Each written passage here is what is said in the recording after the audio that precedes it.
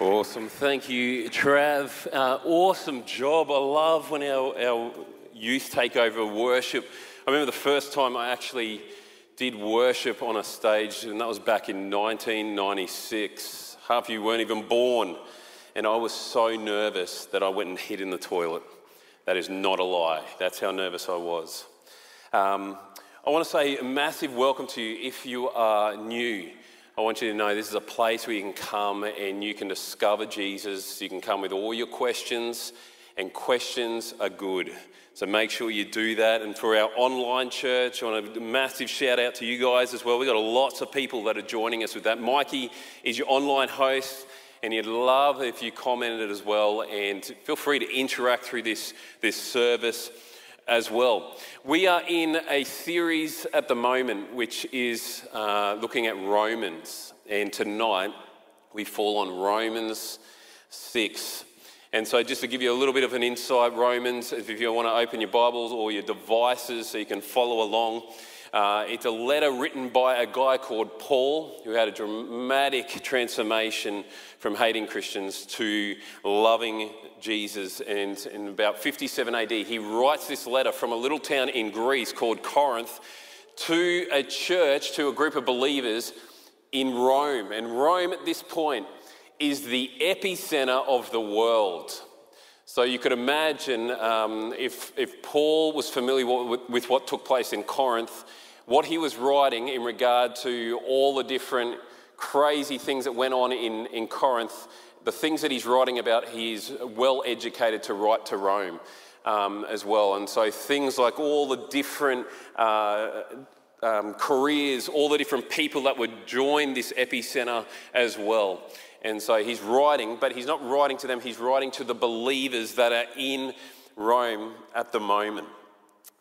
And I want to give you a quick brief snapshot of Romans 1 to 5 before we land in 6, because if you were just joining us or just joining us online, or maybe the Bible is something new, these are critical things to understand before we land in 6 and then 7 and 8 and continue on, because I've found in Romans 1 to 5 it's so important for us to understand, because Paul lays down an immovable foundation, an anchor for our soul that we need to understand before we understand the rest of what he's talking about. And so this is it quickly. Romans 1 to 5, Paul lays out the gospel. And the gospel that he's laying out has a theme which is so unique to all the other world religions and world philosophies. And he's talking, and why it's different is because he is talking about salvation in Jesus is received and not achieved. It's something that you cannot do on your own strength. You cannot earn it through merit, good works. Actually, there's nothing in you at all that can earn it. It has to be received, which is pretty foreign for us in our day and age, because everything we do, we have to earn money, earn respect, and the list continues. And so what Paul does firstly in this Romans 1 to 5 is he firstly gives us a very healthy understanding, a sobering reality check into how spiritually bankrupt we really are before God. He highlights the selfishness, the self-focus, the sin in our lives. In Romans 3:20 says this, it says, "For no one can ever be made right with God by doing what the law commands. The law simply shows us how sinful we are." Sin being doing something opposite to what God has asked us to do. Pretty grim start to a bit of a letter, hey? Are you feeling encouraged as you read that? So tonight, even if you are ticking 9 out of the 10 moral boxes that you've created in your mind, you are still deep in sin. That's what Paul's telling us. And before surrendering our lives to Jesus, the Bible tells us that we are actually separated from God. And as a result, the Bible actually tells us that we are spiritually dead. We have no ticket out. And so Paul paints this. It actually reminds me of when I was a lot fitter. I was surfing a lot more, and I had a lot more time before I had kids, and then I would surf a lot. And there's one particular day has been impressed in my mind. And that was a day that I went out, and the waves were a lot bigger than what it looked like from the beach. So I was feeling pretty uncomfortable. And so I was paddling around, trying to act confident, not showing my nerves, but my worst fear came true. And there's a thing, if you surf, it's called a clean-up set. And it's this set that normally breaks another 50 metres out. And this day, a clean-up set arrived. And I remember looking at this thing as it grew. And it grew. And it grew. And in this moment, looking at all the other guys out there, I realised that they didn't seem to care. If anything, they were making noises of excitement. And they began to paddle towards this wave. And me, being such a professional surfer, did the one thing I should never have done, and I turned my board and I paddled for shore. And as I paddled for shore, I looked over my shoulder and the wave kept getting bigger. And it got bigger. And so my little arms went harder and harder. And then I realised that actually I wasn't moving forward at all, but the wave was beginning to draw me backwards. And if I couldn't express my fear and the emotions in an emoji, it would probably look like this one that pops up. That was me. And as I realised that I had no hope, I just literally turned, sat on my board, and I accepted what was coming to me. And this thing pushed me deeper than I've ever been before. It ragdolled me. It reminds me of what sin is. We get to this point where we actually realise there's no ticket out. It's got us. It hems us in. But Paul continues in these chapters and he talks about a hope. A hope and a truth of the most life-changing truth that you could ever hear, you can ever experience, and you can ever receive. Romans 5 says this in verse 6. It says, "You see, at just the right time, when we were still powerless, Christ died for the ungodly." And he continues and said, "But God demonstrates," and I want you to take note of this, it says, "His own love," no one else's, but God demonstrated His own love for us, that while we were still sinners, Christ died for us. God, who is wholly righteous, and little Jono, who is completely unrighteous, could not escape. But the truth is, and what Paul is saying in these chapters, if you want to go back and revisit it, is to saying this: Jesus comes and becomes our righteousness. What we couldn't do, God sends His Son, Jesus in human form, to die on a cross, rise again, and therefore the believing sinner who places their faith in Jesus finds that Jesus' righteousness is enough. Paul uses this word a lot in his writings, the word justified. And if you're familiar with Chuck Swindoll, he puts it this way. He says, justified is the act of God whereby He declares the believing sinner righteous. Where God declares the believing sinner as righteous while we are still in our sinning state. That is a phenomenal truth right there. Dwell on that. In other words, where we were spiritually dead, now because of Jesus, taking our sin upon Himself, we are now spiritually alive, no longer separated from God. But in fact, we become children of God. God no longer looks down and sees our sin and its penalty. Instead, He sees Jesus' blood and righteousness. Do you understand? Do you get a grip of this amazing grace we have? And then we fall into Romans 6. And Paul brings two questions that I'm sure had been thrown at him many times by people as he was preaching this extravagant grace that doesn't make sense.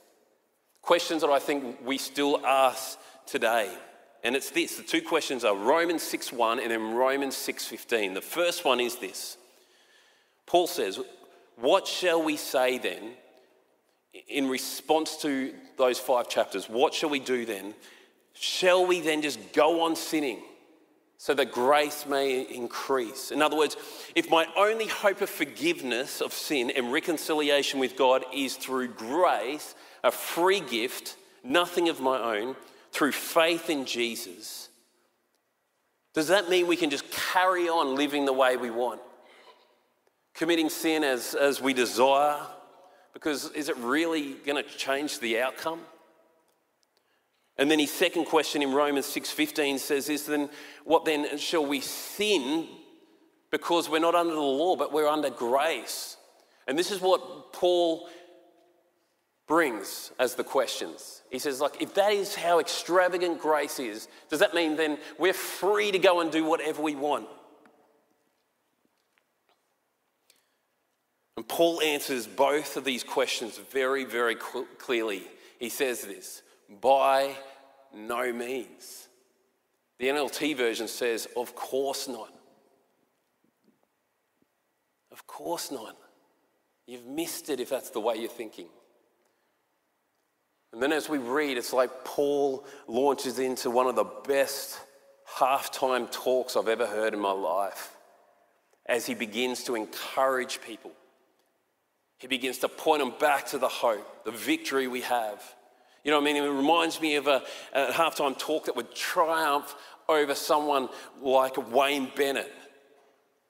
Or, you know, a captain's talk when there's a team that has been unfairly dismissed with 10 minutes to go and someone's in a sin bin and there's players injured and, you know, the state championships on the line like the Maroons. And Munster steps up and says, I'm sure he wouldn't say anything of this quality. Anyway, love you, Munster. But this is what it says. He goes in and it says, since we have died to sin. He's saying this to the believers, remember. He said, how can we continue to live in it? Or have you forgotten that we have joined with Christ in Jesus' baptism? We joined him in his death. For when we died, we were buried with Christ by baptism. And just as Christ was raised from the dead by the glorious power of the Father, now we also what? May live a new life. That is amazing. In Jesus, you have been given a new life. And he continues, since we have been united with him in his death, we will also be raised to life as he was. We know that our old sinful selves were crucified with Christ so that sin might lose its power in our lives. We are no longer slaves to sin, for when we died with Christ, we were set free from the power of sin. And since we died with Christ, we know we will also live with him. This is what Paul's saying. And Paul continues to say, well, I can tell you why this is true. Because Christ was raised from the dead and he will never die again. Death no longer has a power of him. Verse 10 said, when he died once to break the power of sin. But now he lives for the glory of God. Amazing. What is Paul saying when he says that we are dead to sin? Because I know many of us would be sitting in this auditorium or listening online and thinking, I'm more aware of my sin now than I ever have been before. Or maybe it's like I've come to faith in Jesus and I'm actually, you're saying dead to sin, but I don't feel like sin's very dead in my life. And what takes place is we try harder, we pursue harder. We come from this place of wanting to work things out, so we pursue all these different things.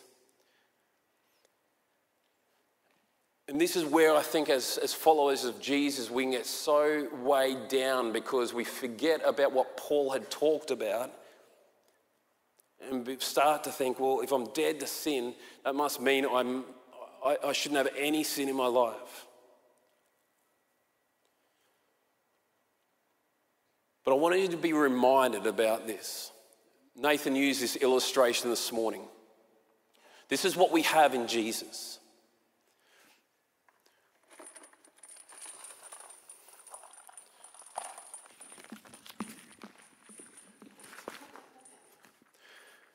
This chain represents our sin. And some of these different things that are hanging off me, like anger, greed, I think there's lust there somewhere. These are all the things that separated us from God. They oppress us, they weigh us down.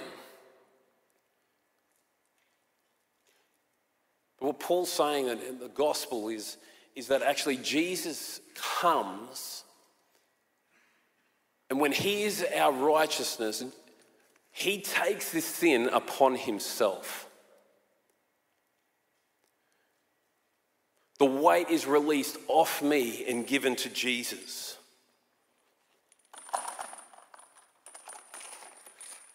It doesn't seem right, it doesn't seem fair to me.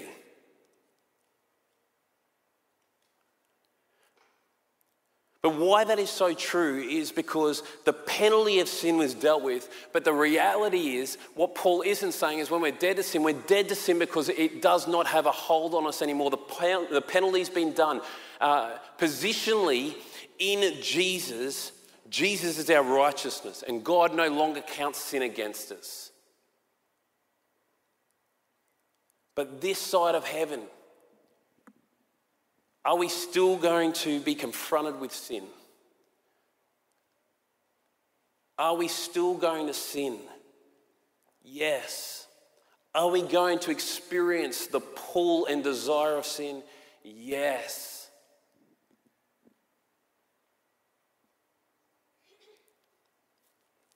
But the truth is that sin has lost its hold. And Paul continues and he says this, but I want you to know this. He said, don't let sin control the way you live. Don't give in to sinful desires. Don't let any part of your body become an instrument of evil to serve sin. Instead, give yourselves completely to God. For guess what? Remember, you were dead. Remember you were dead? He said, but now you have new life in Jesus. The chains are gone. They're there. We still struggle with those things, but the penalty of that isn't counted against you anymore. So use your whole body as a result of this as an instrument to do what is right for what? For the glory of God. It's a privilege. Verse 14 continues and says, sin is no longer your master, for you no longer live under the requirements of the law. Instead, you live under the freedom of God's grace. And Paul continues in this. And he answers that second question. He says, well, shall we sin because we're not under the law by grace? Shall we just indulge in it? You know what I mean? Because, the things that I've done in the past, the experience I had, some have brought really good excitement, and some have brought an identity I never had before, and some of the things I experienced actually really made me feel alive. But Paul continues, and he along this theme of in light of what you've been saved from, he says, why would we? He says this, do you realize that you actually become the slave of whatever you choose to obey today? Whatever you choose to obey today or follow, you actually end up becoming a slave to it. You can be a slave to sin, which leads to death, or you can choose to obey God, which leads to righteous living. Verse 17 said, thank God, once we were slaves of sin, but now you wholeheartedly obey this teaching we have given you. Now you are free from slavery to sin, and you have become slaves to righteous living. Tonight, if we're asking the question, saying, well, if grace is that amazing, let's just go, like, can't we just go off and do all the things we want? I think we've missed it.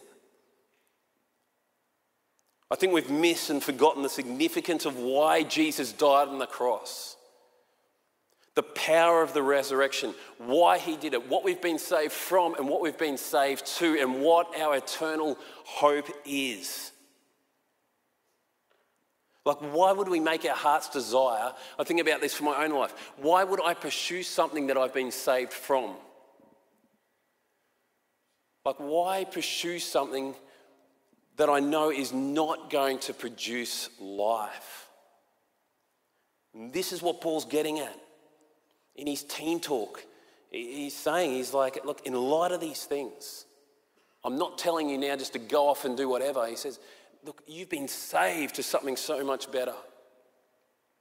Look what you've been saved from.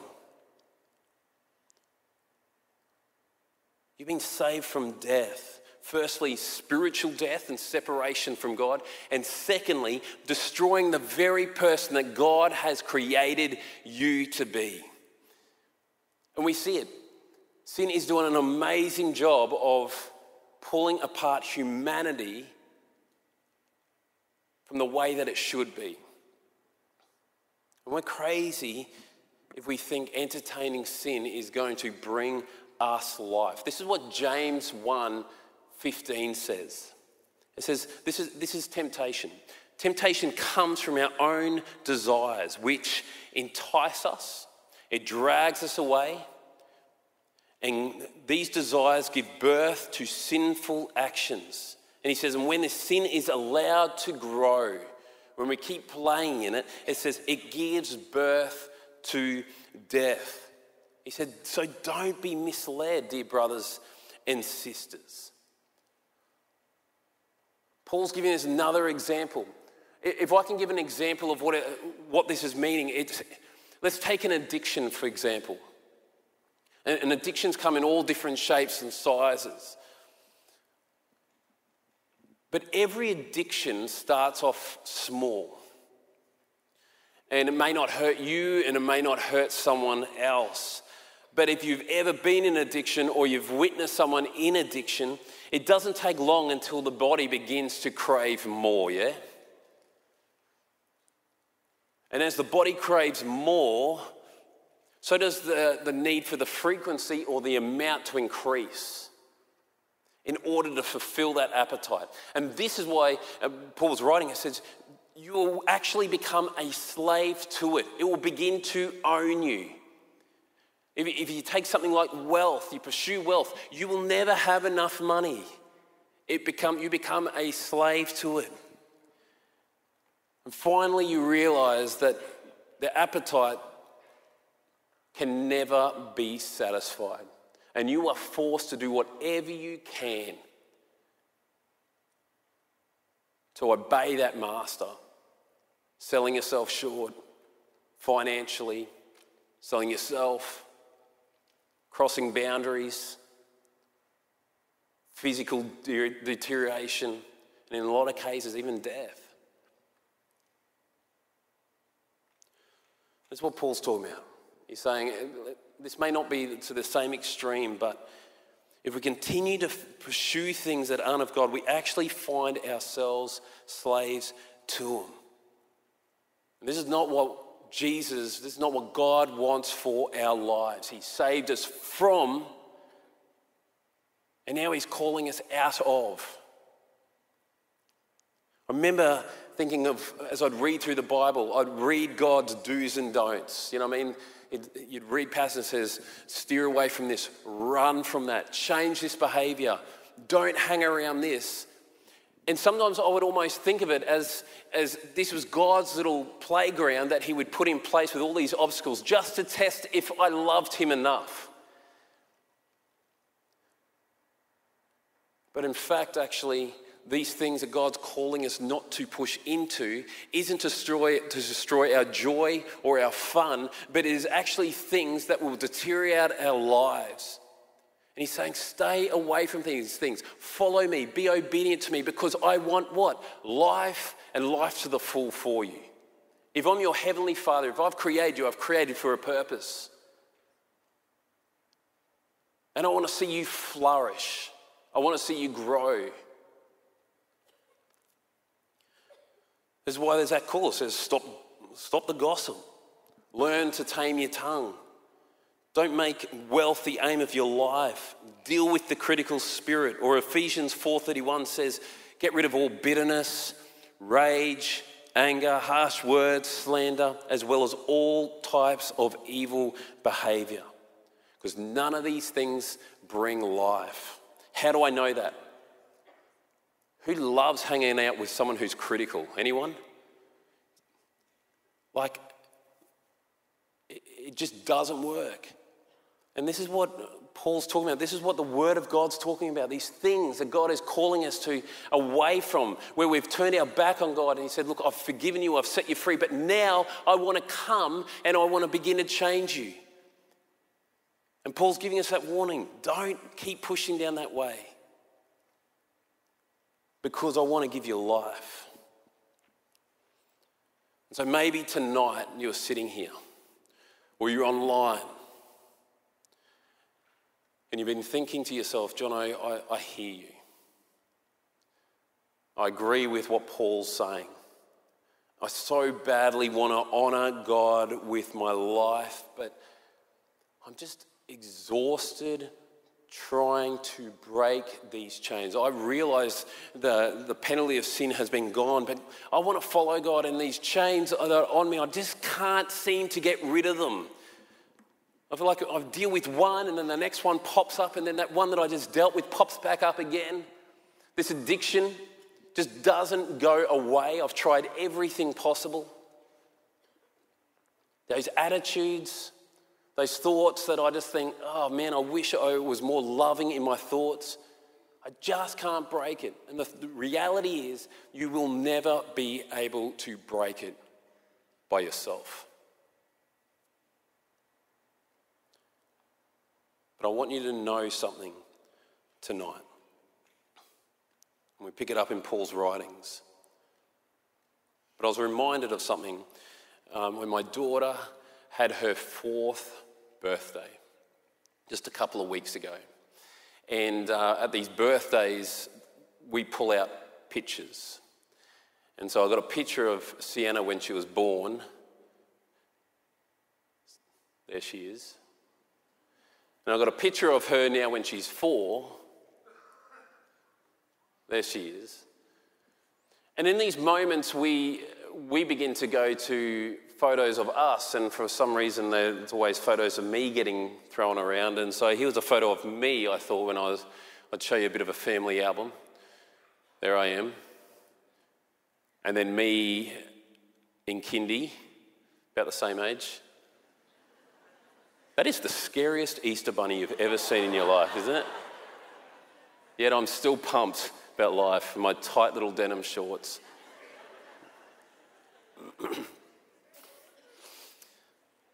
But what this reminded me about is actually my birth certificate. And so I dug out a birth certificate.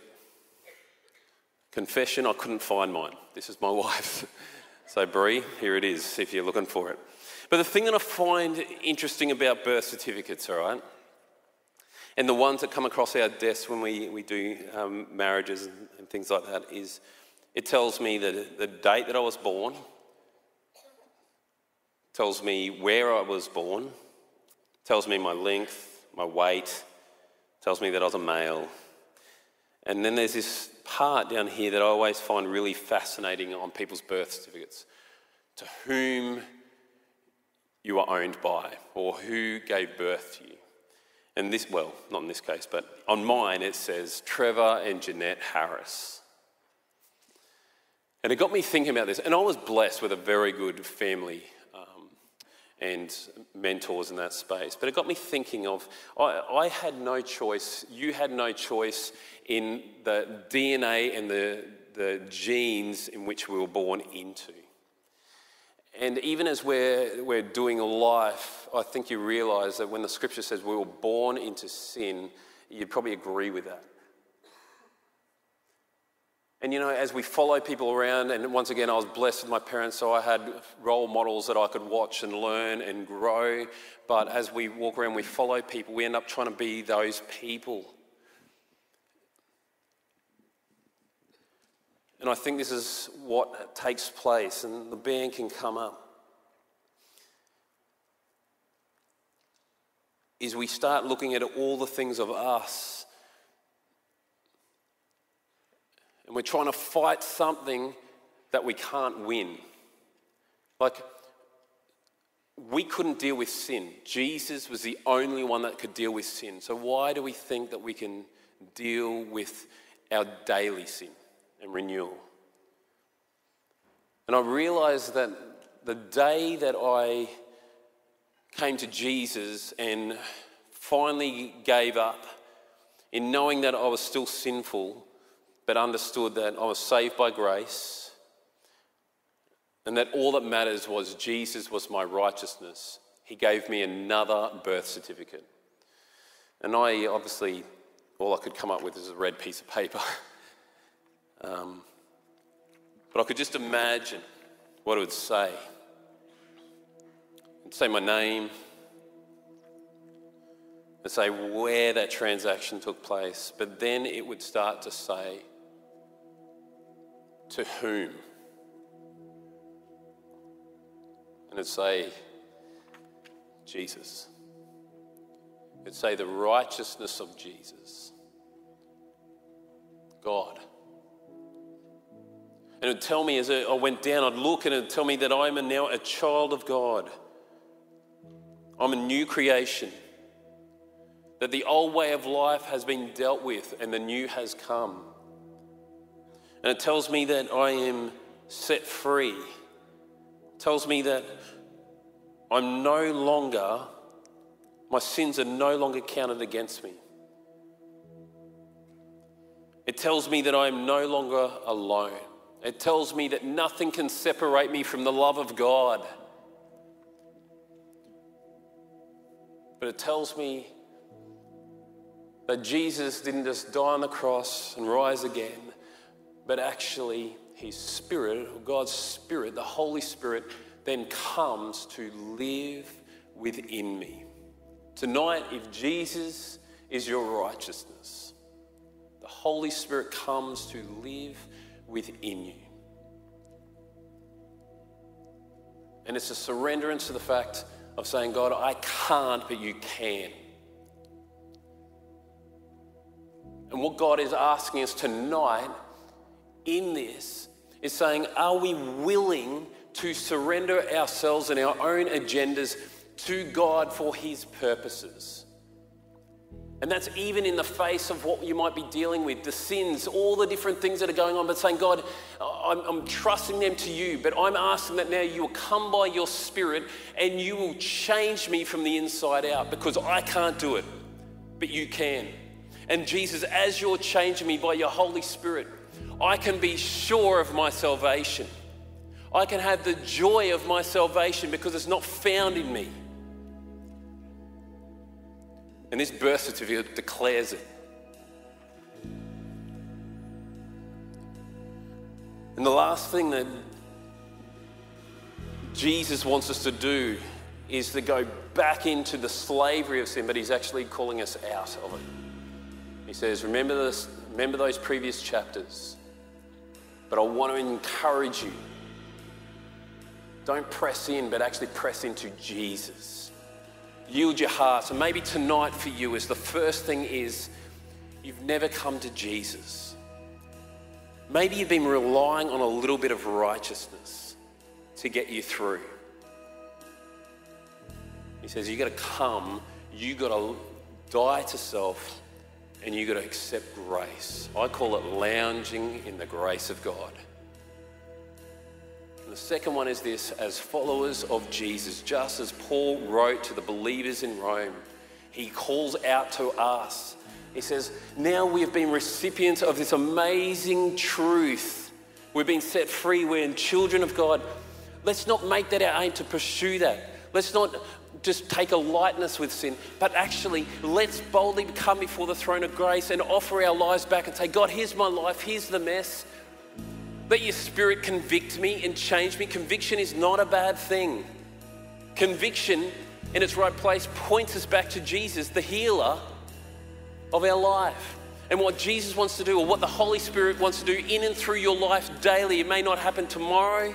It may not happen in 10 years. You may take some of these struggles to the grave. But what he wants to do is change you and transform you for his glory.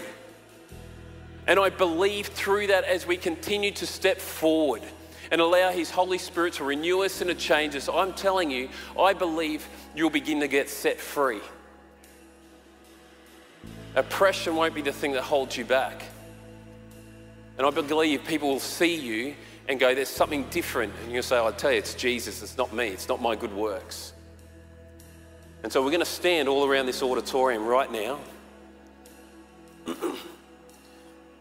Because Jesus is the only one that can do it. And so we're going to cry out to him. We're going to declare that in our lives, through our families, in the streets, in our workplaces, in our universities, in our schools. But tonight, as we sing this song, I want to offer you the opportunity that if you just know that sin has got this hold, will you come forward? Whatever that looks like, and we want to pray for you. We're not praying anything other than the name of Jesus over you. Praying that the Holy Spirit will come and begin to break the chains afresh, because when Jesus came by his Holy Spirit, he breaks the chains. He didn't just break the chain of death, but the power of sin. And he wants to begin to change you and renew you and reshape you. He wants to change your heart. He wants to put your feet on solid ground, doesn't he? And he wants to set you on a new path. And then tonight, if you want Jesus in your life, just in this moment with all eyes closed, I'm going to ask you to be bold. I'm not going to point you out. I'm not going to do anything. But between you and God, will you put your hand up and say, Jesus, this is the sign of me saying, I give up and I need you as my righteousness. Any more? Just boldly put it up to say, God, I've had enough. I need you. I've clung to righteousness. I've clung to all these other things, but you are it. Will you say this prayer with me? Jesus, please forgive me. I ask now that you will come and be my righteousness. I offer my life back to you. I thank you that you died on the cross for me, that you rose again, and I accept your forgiveness. Jesus, I offer my life to you for your purposes. In Jesus' name, amen. If you want prayer, I want to encourage you to come. Or maybe you want to just kneel at the feet of Jesus as a fresh surrenderance tonight, saying, Jesus, I'm just consecrating my life back to you. Not for salvation, but truly just as an offering back to you. Let's do that.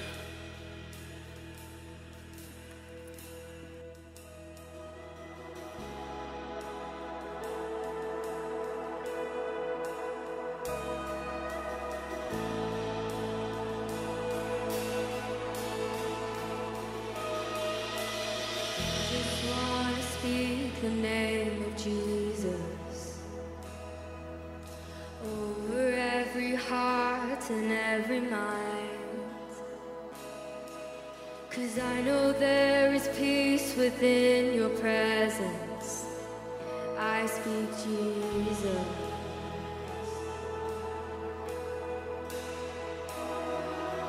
I just want to speak the name of Jesus, till every dark addiction starts to break, declaring there is hope and there is freedom I speak Jesus. Your name is power. Your name is healing. Your name is life. Break every stronghold. Shine through the shadows. Burn like a fire.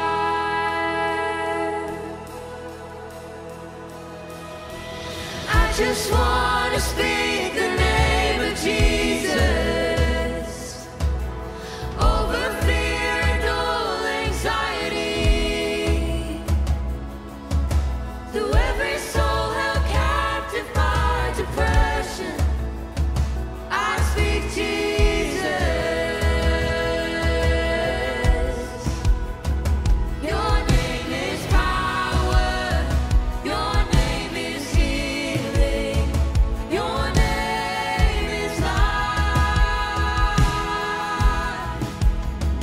Break every stronghold. Shine through the shadows. Burn like a fire. Your name is power. Your name is healing. Your name is life. Break every stronghold. Shine through the shadows. Burn like a fire.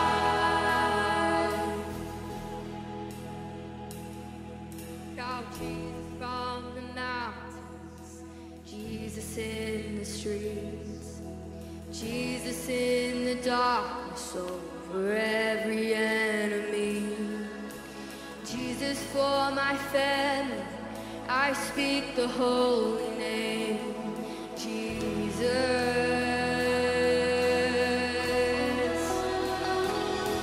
Shout Jesus from the mountains, Jesus in the streets, Jesus in the darkness over every enemy.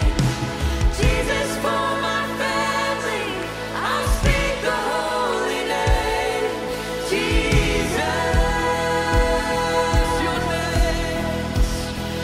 Your name is power. Your name is healing. Your name is life. Break every stronghold. Shine through the shadows. Burn like a fire. Your name is power. Your name is healing. Your name is life. Break every stronghold. Shine through the shadows. Burn like a fire.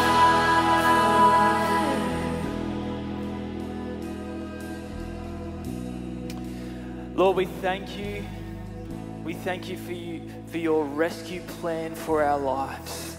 That you have come to redeem, Lord. You have come to deliver us from sin. You have come to destroy sin, to abolish it, Lord. And we can live in a new spirit. We can live in you, have Christ in us, Lord. We thank you for the reality of that. That brings an abundance of change. That is transformation for our lives, great God. And so, Lord, tonight, as we worship you, we do so in you. We do so changed people. The things of sin, the things of the past, Lord, they're just a shadow. They are nothing in our lives when we are in you, Christ. And we thank you that you have abolished sin. You have destroyed sin in us. And so, Lord, tonight, as we come to understand that, Lord, as we take part in that, we take part in your joy, we take part in your peace, we take part in the plans, the new plans for our lives, Lord, and we do so with hearts that are full and hearts that are excited tonight. We worship you out of that place, Lord, and we thank you for your goodness to us. In Jesus' name, amen. Hey, we're going to keep singing, we're going to keep worshiping tonight, but we're going to sing with the fullness of the joy of the Lord in our hearts tonight. We're going to take part in that peace, in that joy. So if you want to come down, I know the youth are going to want to come down and dance and sing. You feel free to dance and sing as we worship our great God. To finish our service tonight, let's do that.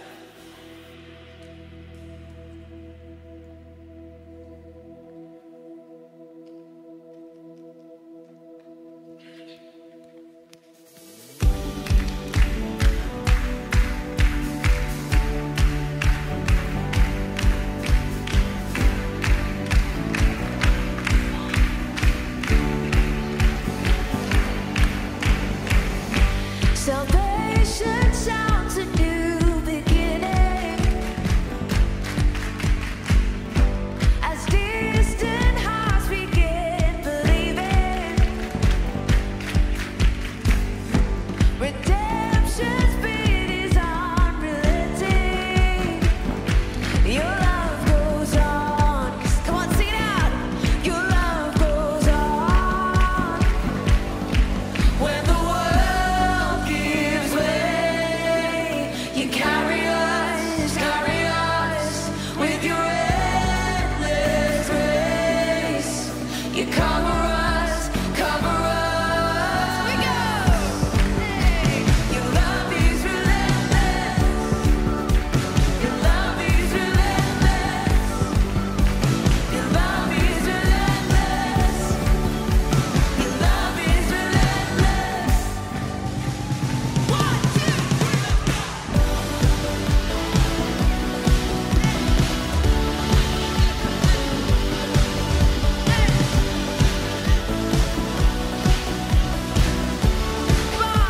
Your love is relentless.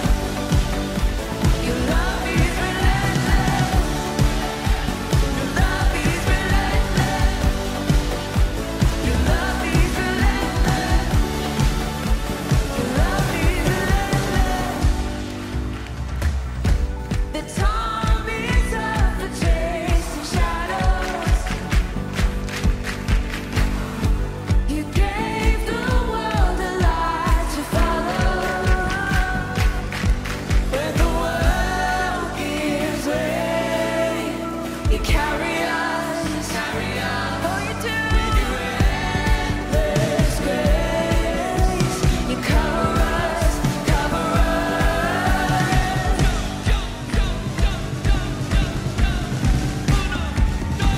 Your love is relentless.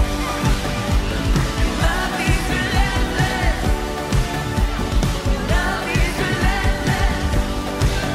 Your love is relentless. Your love is relentless.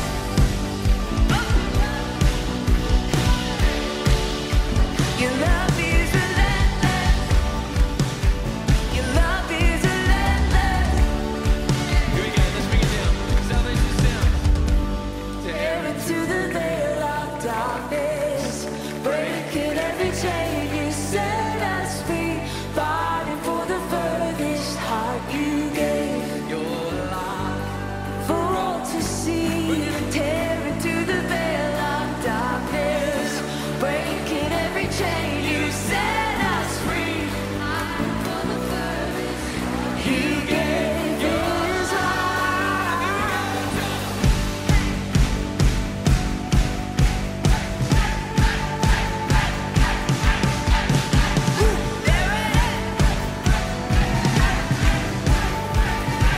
Your love is relentless. Your love is relentless.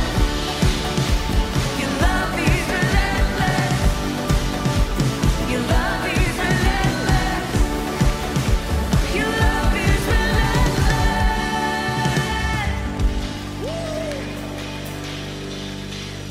Awesome. Can we give it up for the Switch worship team tonight?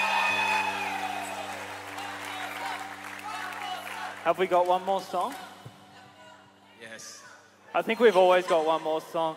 Hey, if you need to head on home, that's totally fine. I think the youth, they're not going to stop until we do one more song. So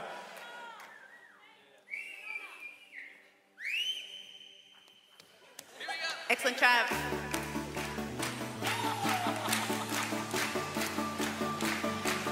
Sing it out.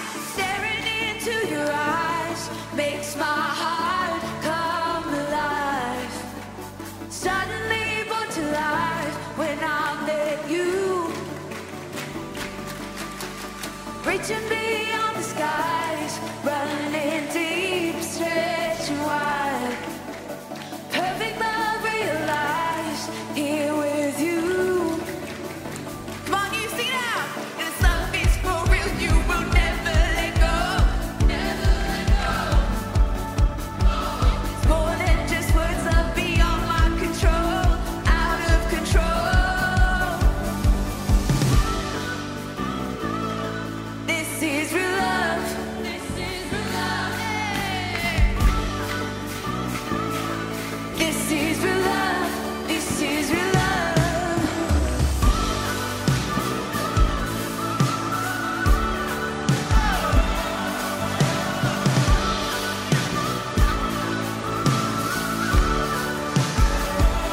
You're pulling me closer and closer. Jesus, I'm found in your freedom. This is real love. This is real love. In my heart, I'm found. I want you. I want you. You won't let me down. You got me. You got me. And this love is for real. You will never let go. Never let go. And it's more than just words, love beyond my control, out of control. You're pulling me closer and closer, holding my heart to the very end. Jesus, I'm found in your freedom. This is real love. This is real love.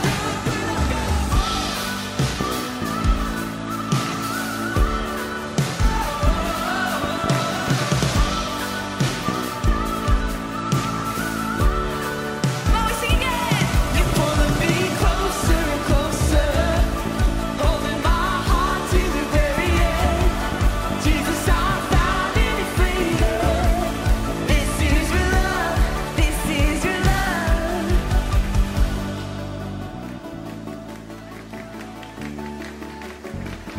That one and only move. Staring into your eyes makes my heart come alive. Come on, sing it out. Suddenly brought to life when I met you. Ready, count it. 1, 2, 3. This is real love. This is real love. This is real love. This is real love.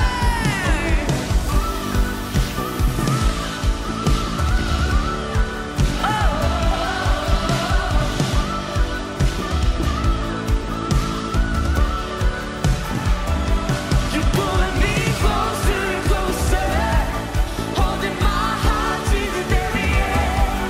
Jesus, I'm found in your freedom. This is real love. This is real love. This is real love.